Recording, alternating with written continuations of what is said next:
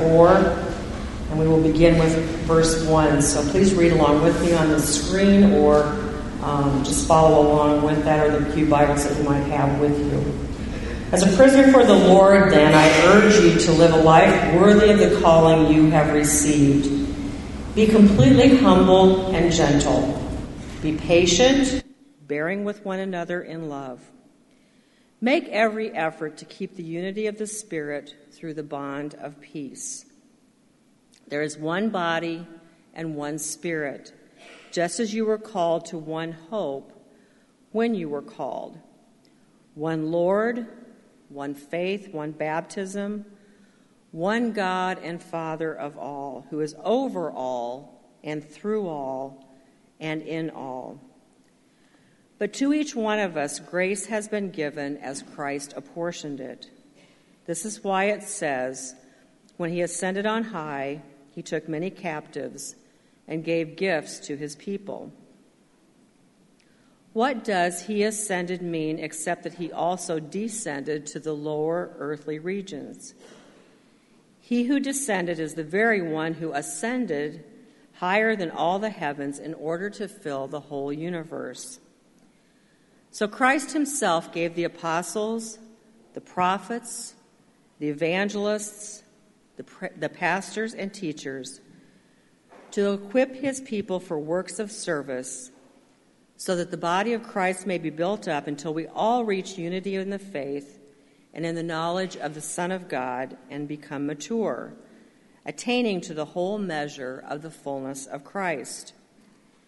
Then we will no longer be infants tossed back and forth by the waves and blown here and there by every wind of teaching and by the cunning and craftiness of people in their deceitful scheming. Instead, speaking the truth in love, we will grow to become in every respect the mature body of him who is the head, that is Christ. From him the whole body, joined and held together by every supporting ligament, grows and builds itself up in love as each part does its work. May God add his blessing to the reading of this word, and may we bow in prayer. Lord, these words are definitely a call to us and a directive to us as well for how we are to come together as one body. We all have things to do. We all have roles to play. And one of the things that we need to do is always be growing in our faith so that we don't just stand still with the beginning knowledge of you and the beginnings of the infancy of our faith, but to grow in maturity so that we come to know and love you better and understand just what it is you have for us to do in this world. And so, Lord, we read these words, and we know that Pastor Mike will unpack them even further as he teaches this morning. And we just pray that our hearts are open to receive these words that you have given to him to share for the message, and that we will take these words and live them out in everything that we do as we just become better and stronger and more mature in our faith. All these things we ask in Jesus' name. Amen.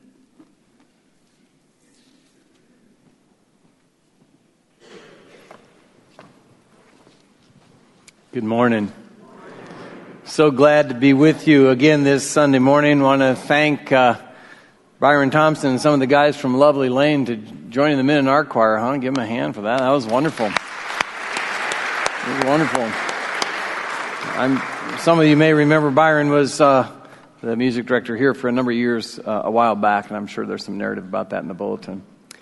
I want to remind you of what Vicki said a few moments ago. We're selling T-shirts, not because we love T-shirts, but because we want to proclaim we're a church on the move. I'm part of a denomination, as are you, that for 49 years it's existed, and 42 of those years it's been shrinking.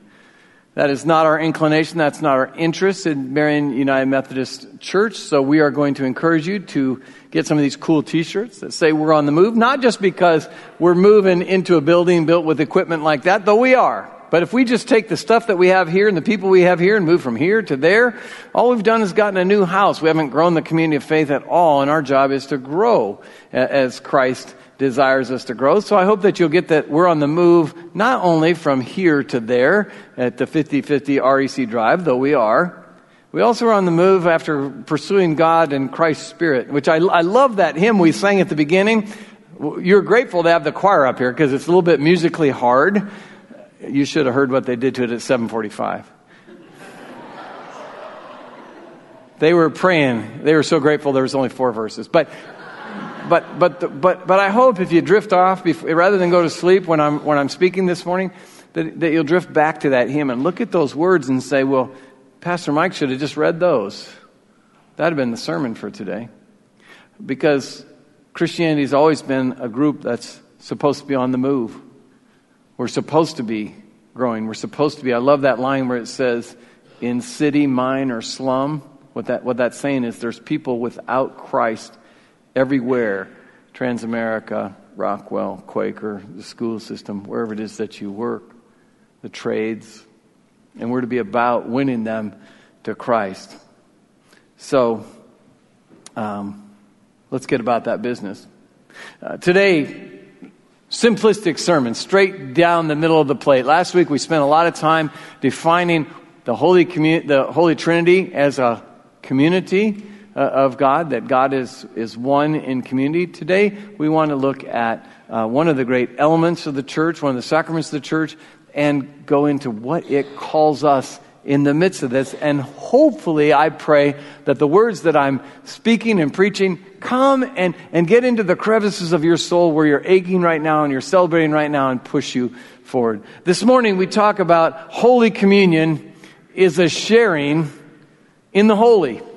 It's a sharing in the holy. It's to be at one with the holy God. And we celebrate here at this kneeling rail in these specific elements, a celebration of the holy us, reminding ourselves that Christ died for us, the corporate, the universal us. And every single person that ever was, is, and is going to be has a seat offered to them at this holy table. They will not all look like us.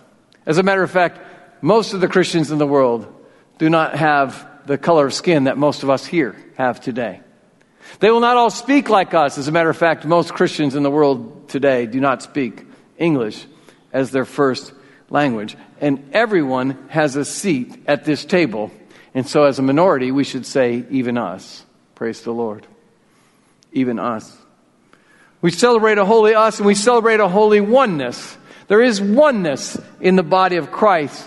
When the Lord talks about communion, He talks about one loaf. There's one loaf, even though we'll be all grabbing individual pieces of bread later on if you are so moved to come forward at community.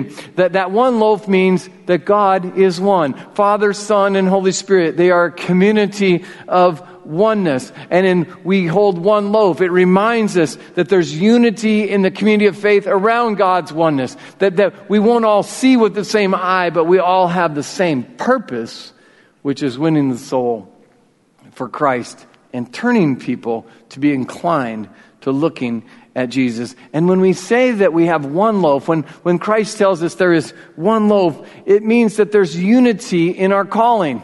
It says right in the scripture, we are to live a life worthy of our calling. We're called to the one hope that comes from God, and we're to build up the body of Christ. Do you hear that? It gets so annoying to me as United Methodist pastors when I hear that, those churches are in conflict. How can you be in conflict when your goal is to build up the body of Christ, to be in one? Will you disagree? Of course. Will you have different thoughts? Of course. But the one loaf means that we all have one focal point, Jesus Christ our Lord. We're to celebrate a holy us and a holy oneness. And here's the beauty of us individuals. We celebrate a holy you. I mean you. This communion that we take in a few moments' time after the service and a song is specifically for you. You know, when you read the liturgy and it says Jesus says, this is for you, you need to insert your name there. So when I take it, this is for Mike. This is for Vicky. And go through it all. It's for you specifically. You individually. You know this. That this is for your forgiveness, not just a blanket, hey, you're forgiven of all your sins. You're forgiven of your specific sins. That's the part that terrifies me about God. I'd rather just He forgive me all at once, because there's some yucky muck in there. But He doesn't. He forgives me one sin at a time. He says, I got you all, Mike. That's what He says to you. He forgives your sins individually, not just corporately at all at once. We're to celebrate a holy you here. It's your empowering, your second or 5,658th chance, whatever it is you need. When we kneel down, that's what we do. So, on the last night of His life, our Lord Jesus took a common loaf of bread, common to His day. This is common to ours and to our culture. And He broke it. And then He offered it to His disciples. And He said, take and eat. This bread represents my body. And just as you see this bread broken, you'll see my body broken in front of you. And every time you eat it, do it in remembrance of me. Now, I think it was way less liturgical when Jesus did it. In my house, when we break the bread, we pass everything to the left. Maybe you pass across the table, and maybe you pass to the right. But when we do things in our home, we always pass to the left. I don't know. It's probably some tradition we picked up from some grandma somewhere. I don't know. But what Christ says, this is your tradition. You're one in this one loaf. And every time you're together, and every time you eat bread, remember me, because you are one. There is this holy us about us. And after everybody, His disciples, had eaten plenty, as the scriptures say, then the Lord raised the cup, gave thanks to His Father in heaven, and then said, drink from this, all of you. For in this cup is the wine which represents my blood, which is shed for you and for many for the forgiveness of sins. As often as you eat bread, drink this wine in remembrance of me.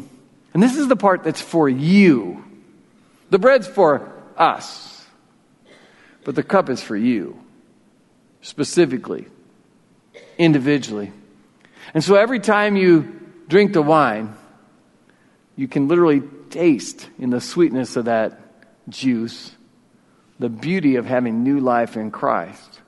Praise the Lord. There is, in the scripture we read today, and in the Godhead Himself, Father, Son, and Holy Spirit, this celebration of the holy us, this common oneness, and the celebration of you. Now, some of you are thinking, my gosh, that's the shortest communion sermon I've ever heard.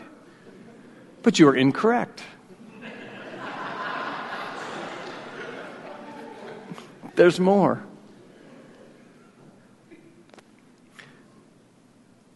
And I fear this this morning, and many times when I stand in this room or the other room and preach. There was a skit on Saturday Night Live years ago. Billy Crystal was in it, famous comedian. And he and one of his buddies would talk through all the things that they should do in their life. We should do this, we should do this, we should do this. It's the right thing, it's the best thing to do. And then at the end, they'd always say this, regardless of the topic. At the end of it, they would always say, who am I kidding? That's another thing I'm never going to do. Everything you're going to receive in just a few moments' time and the things you just received, you've all heard before. I don't even bring anything new. I'm not trying to. I'm going to stand on the universal truths of God. But I fear desperately when I stand in this place that you hear these words, some of them well-crafted, some of them just Mike, and you say, that's a good idea. But deep down, you're saying, who am I kidding? That's another thing I'm never going to do. I pray against that feeling. That is the call of the world, the call of gravity to you. But here I believe is what God brings us in the scriptures. God needs a holy us for His community. Back in the day, some of you that remember Marion years ago, there was a roller skating rink in East Marion on 35th Street. It's now, they make trusses there, Revoswell trusses. Well, it was kind of fun when you go on a Saturday afternoon. That's when the junior high kids of my age collected out there, both from Linn-Mar and Marion. we'd all go out there, and of course, like junior high people are, likely to do, we'd kind of look at each other, see who was there, and see who we wanted to avoid, and see who we wanted to be with, see who we wanted to kind of bump to tell them we liked them a little bit on the roller rink. And you ran lots of laps around that roller rink, but at the one end, they had these signs. They were lighted in the back. They were lit. They had big lights, and whoever was in charge would speak into the microphone, and, you'd be out there skating, all of a sudden, the light would say on, it said, Moonlight Dance. Which meant the really good skaters, they were going to turn it down, that disco ball, and Rex Glasgow and those guys were going to skate backwards with a girl, and I'm like, well, I'm going to sit over here at the side. We'll go get a popsicle or something like that. And then after that, they would announce, when you're in 7th grade, then the light would come on and say, now, couple skate. And, the kids were going steady. Remember those days? Going steady with someone. They'd go out there and they'd hold hands because, their parents were somewhere else. And skate around in a circle. And those of us that were too shy to date girls or just really didn't want any part of all that yet or couldn't skate well enough or didn't want to skate with a girl that might have been a more efficient skater than us and have our little junior high psyche broken, would stand off to the side, but then they had one sign, and it was the one that was on most of the time. But after these little moonlight skates, these little couple skate, the big sign would come on that said, all skate. All skate, which meant everybody run in circles around the floor. You can do your hip checks. You can still skate with your girlfriend in your hand, but make sure somebody's going to come up and flick you behind. But the point of it was everybody on the rink. Everybody was available to go out there. And if you were willing to make yourself available to that, you could skate. Now, I tell you that, not because I was a great skater, not because I want to ruminate the great things of my past, but to tell you that with that idea of everyone, all skate, is this enormous responsibility that comes to us in the gospel of Jesus Christ. This enormous responsibility that comes to us to live a life worthy of our calling, to make and seek to make disciples of all people. There's this action required, because I know when they would call all skate, you didn't skate if you sat. You had to get up. You had to start moving your own legs. You had to go from side to side or however it was. But God gives us individual gifts that allow us to get up on the great skate floor of life in making disciples of Jesus Christ. And some of us say, but I can't. My condition prevents me. I'm not talking about the fact you can't skate now. Your condition is usually your best excuse. You say, well, I've made too many mistakes in my life. No kidding. I have such a wealth of sin in my life. I have all this insecurity about being able to share my faith. I'm not telling you to tell other people my faith, but to share your own faith. I have such insecurity about just telling the good things God has done. I want to tell you this. Your insecurity will not destroy your witness and the value of your witness to the community. You can be all the insecure you want. You can feel all the pushing back that you want about your witness, but no testimony goes without God's power. And if we give no testimony, if we never share our faith with anyone, we're going to have the death of our community. See, I want to tell you this. There's no testimony if the broken and the flawed don't give their testimony. If we're waiting for people that are perfect to give their testimony to come up here and give their testimony, you people are never going to hear anything. Because if they made a church for the perfect, how many of you could come? Not me. I mean, there's a lot of people that think we're the church of the perfect, but we're the church of the broken and the flawed, coming in here for some mending. And God wants the broken and the flawed to tell the good things God is doing for you. Will you fail sometimes in the future? I suspect so. That's us. That's the draw of our human lives. But can the flawed testimony be beautiful to the seeking heart? Oh my. That's how I was won to Christ. Was it not you too? Whoever gave your testimony that brought you here finally, or that nurtured you day by day, were not their feet made of clay like all the rest of humanity everywhere? But we're all given these gifts. Scripture tells us that. We're all given gifts to build up the church, which means we're all called into active service. Now, the Scripture in Ephesians, you can say, well, Vicki read that and it just said pastors, evangelists, prophets, and you say, well, that checks me out. Let me tell you this. I have some knowledge of Scripture. Lucky for you. And there's various lists in different parts of Scripture of gifts. There's a bunch of different lists of the gifts that God gives us. So Paul was writing an image here, which says that all the gifts that there ever will be and all the gifts that there are given to you for the purpose of making them active, of giving them to others. Because gifts have no purpose if they're not used. But gifts' value come from who made them. You know, you can go to a factory and buy a violin, and it's a violin, and it's pretty good, but it's worth, I don't know, violins, let's say $100. But it's a violin, same number of strings. All the people who have kids in orchestra just sneered at me. $100. The case costs more than that. But they cost a lot, but a little in relation to this. They have 4 strings. They have a stem. They have all the pieces of the violin.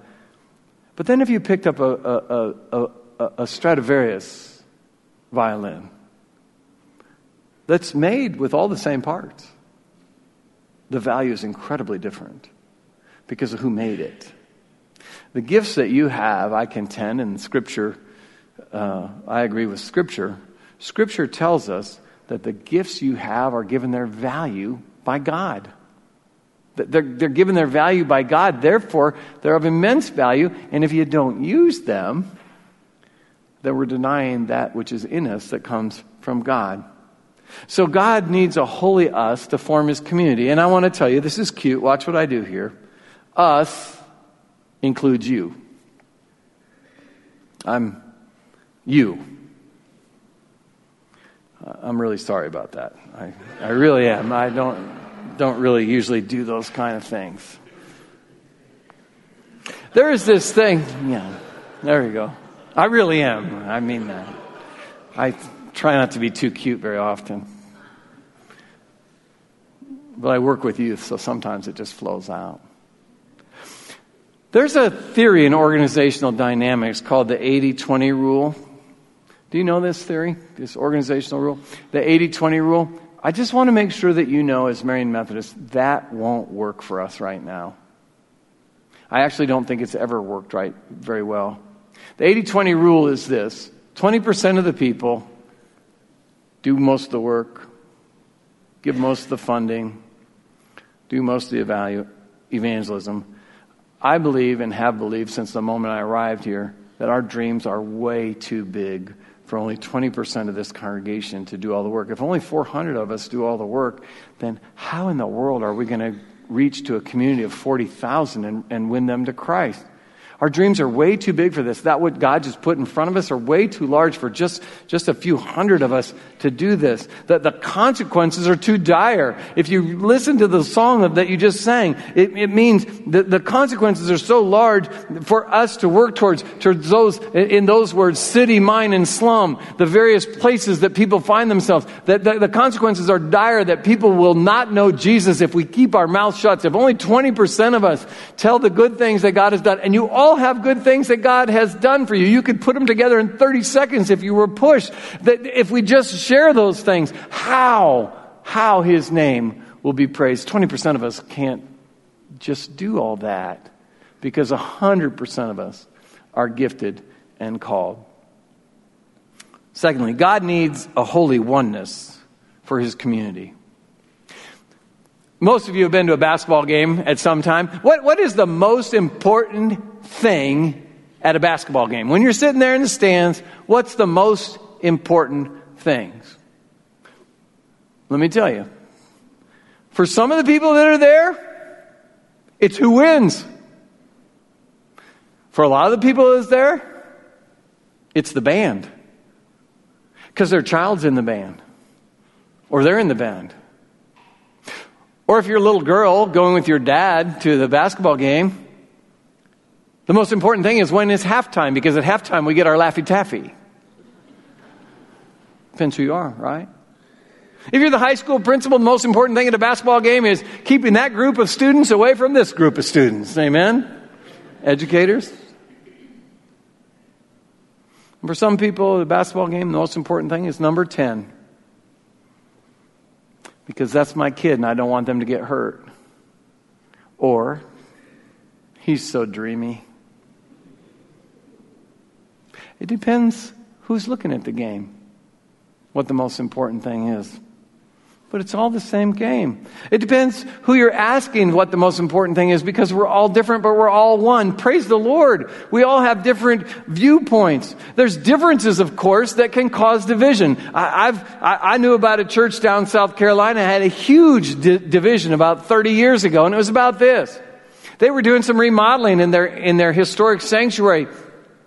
And the doctors and lawyers of the church wanted to put a beautiful chandelier in the middle of the sanctuary to illuminate the whole thing. And so this doctor got up one night at a church meeting, and everyone was gathered. And the people that wanted the chandelier were seated in this side, and the people that did not want the chandelier were seated in this side. And there was a lot of discussion, but this doctor went up and made this. But this is beautiful chandelier. It's going to have long arching gold leaves on it. It's going to hang from the center. It'll be a showpiece. It'll make our church just so glorious.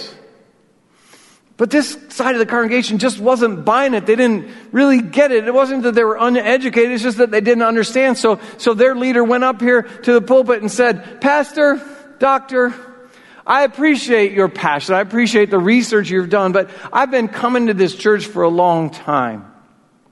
And I sit in this pew every week, and when I pick up my hymnal, I can't read the words on the page.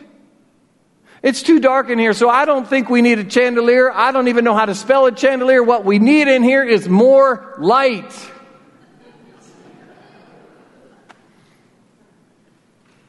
Sometimes we look at the same thing from different ways. Sometimes the vocabulary we use, the vernacular we use, divides us. Sometimes we see things with different eyes. It depends who's looking at what. But what we find is there's this holy oneness, and the holy oneness is only found in the holy. Last week, we gave, 31 of these away to our second graders, a whole pile of them, which was one of the great honors of the pastor's life. But what we talked about to them, and I talked to you as well, that God's holy oneness is found and represented in the Scriptures. And last week in the sermon, I said that the road upon which we travel into the community is here. We have this common oneness.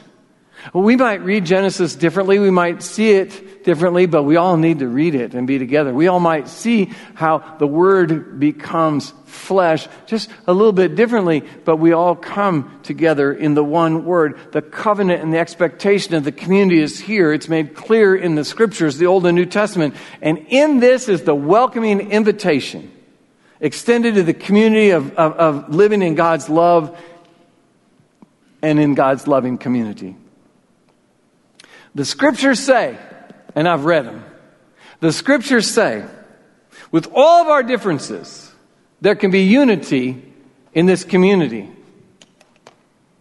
The community of faith. With all of our differences, we can be... And there's this 1 times 7. Look what that Vicky read a few moments ago. One body, which is the church. One Spirit, which is the Lord. One hope that says you received when you were called. You don't, sometimes we say, well, I'm hoping for the best. That's what I do when the Cowboys play. I hope for the best. That's what I do when my teams play. I hope for the best. But when we have the hope that God puts in our spirit, we have the hope that His reality will come to life here on earth. There's one Lord, one faith, one baptism, one God and Father. Oneness is a huge deal to God. It's a huge deal. He keeps bringing it up over and over and over again. Some of you have purchased a booklet. It's a book that's one man, Eugene Peterson's his name, Rewrite of the Bible. He didn't try to rewrite it. He tried to put its message in language that you can understand. I want to read a few of these verses from Ephesians chapter 4 from the Message. talks about God's oneness. You are all called to travel on the same road and in the same direction. That's just good advice for anybody. But for a church, it's excellent advice. So stay together, both outwardly and inwardly. The thing I've seen churches get destroyed by the most, it's not what people are saying around you, but it's what we're saying about ourselves. We have something going on in the church, and I don't have a lot of experience in that, to be honest with you, because that really doesn't happen to us much here, but it can destroy us. It will destroy us. We have to be oneness, inward and outwardly, because you have one master, one faith, one baptism, one God and Father of all, who rules over all, works through all, and is present in all. Everything you are and think and do is permeated with oneness. Oneness does not destroy our individuality. It embraces us. God needs a holy you, a you for his community. We need to lead a life that's worthy of our calling and be in the community of faith. If you take a coal out of your charcoal briquettes and lay it on your deck, or not your deck, your patio, it'd be bad on your deck, it will go cold. It will eventually go cold. Because coals away from the fire die. You never just light one briquette to cook a burger on. And a person taken out of the fellowship of the church slowly loses the heat of faith. And you can't stoke yourself because you need the community of faith. You need the Spirit of God. You need them to be stoking you all the time, because we're here to build up the community of faith, to gain a deeper knowledge of God and to mature in the Lord. So many of us don't have a goal of maturing in the Lord. We just hope for the best. Well, we hope the scriptures hit us when we go to church today. Or we hope the pastor says something that's a little bit interesting, a little bit funny, that drags into our heart and turns us a certain way. But we're called to ground ourselves in Jesus Christ, not in the opinions of the day, but to ground ourselves in the eternal Word of God and use our gifts, because unused gifts are worthless. Got 7 toasters for my wedding. You know, back in those days, unlike kids today, we couldn't just go to Target and register and tell you people exactly what to get us. We just took what we got. So we had 7 toasters, only one I can use at a time, and it made 4 slices. So we kind of had more toast slices than we needed. So we had this rack in our shelf in our closet with toasters across it. And I thought, man, those are unused. We got to put them to use. And so then we got out the cards and figured out who gave them to us and said, all right, we just need to make sure when they get married, we don't give them back to them. You know, but, oh, right, like I'm the only one. There was a whole Seinfeld episode on this. I'm not standing alone. But what I'm saying is unused gifts are useless. I'd have this much dust on those. I've moved 5 times since then. And we can't let the gifts that are our testimony sit in the closet. If you have to regift it, but we're to intentionally share our faith. We have to intentionally share our faith, because a person who knows Christ wants everyone else to know him as well. And of course you say, I don't know enough. Of course you don't know enough. No one does. But that's why small groups work. That's why SGU works. That's why Emmaus works. It's that near peer learning that we really get when someone close to us. We don't need a super Christian that's 9 steps in front of us on the discipleship pathway telling us what to do. Near peer relationships have always been most effective. Near peer evangelism, when you have someone that's just a step or 2 ahead of you on the road, is best. But I'll tell you this, it's true. God's community will live or die at our hands. It will. How much do you love God's community? How much do you love all this? Because it's going to grow or die at our hands. It will. That's what the scripture tells us. This is an action item. So here we come. Here comes communion. When we come to Holy Communion, we celebrate the holy us. We celebrate the fact that we're embraced as a community, that Christ died for all beyond here. We celebrate the holy oneness that is ours. We celebrate that God is one, and in his community we are one. And we celebrate and recommit the holy you specifically. Right here, this is the time to renew your life. To claim the faith that once burned bright in you and let God stoke you up to live a life that's worthy of the calling he gave you. And to rededicate yourself to the purpose of building the community of Christ, the body of Christ. That's what we're here for. And so in the remainder of our minutes, before we sing a benediction that was ours to sing, may we pray. God who was and is to come, Father of Abraham, Isaac, and Jacob, Father of our Lord Jesus Christ, the Holy Parent of every one of us here, we give you thanks for what we have just received. We thank you for the opportunity to grow ourselves. And now, Lord, as we have come, we ask that you send us away together in Jesus' name. Amen. Now, for years and years, when I was a child, we would end our services in this church with this chorus. I'd ask that you stand and sing, God Be With You, with our men's ensemble.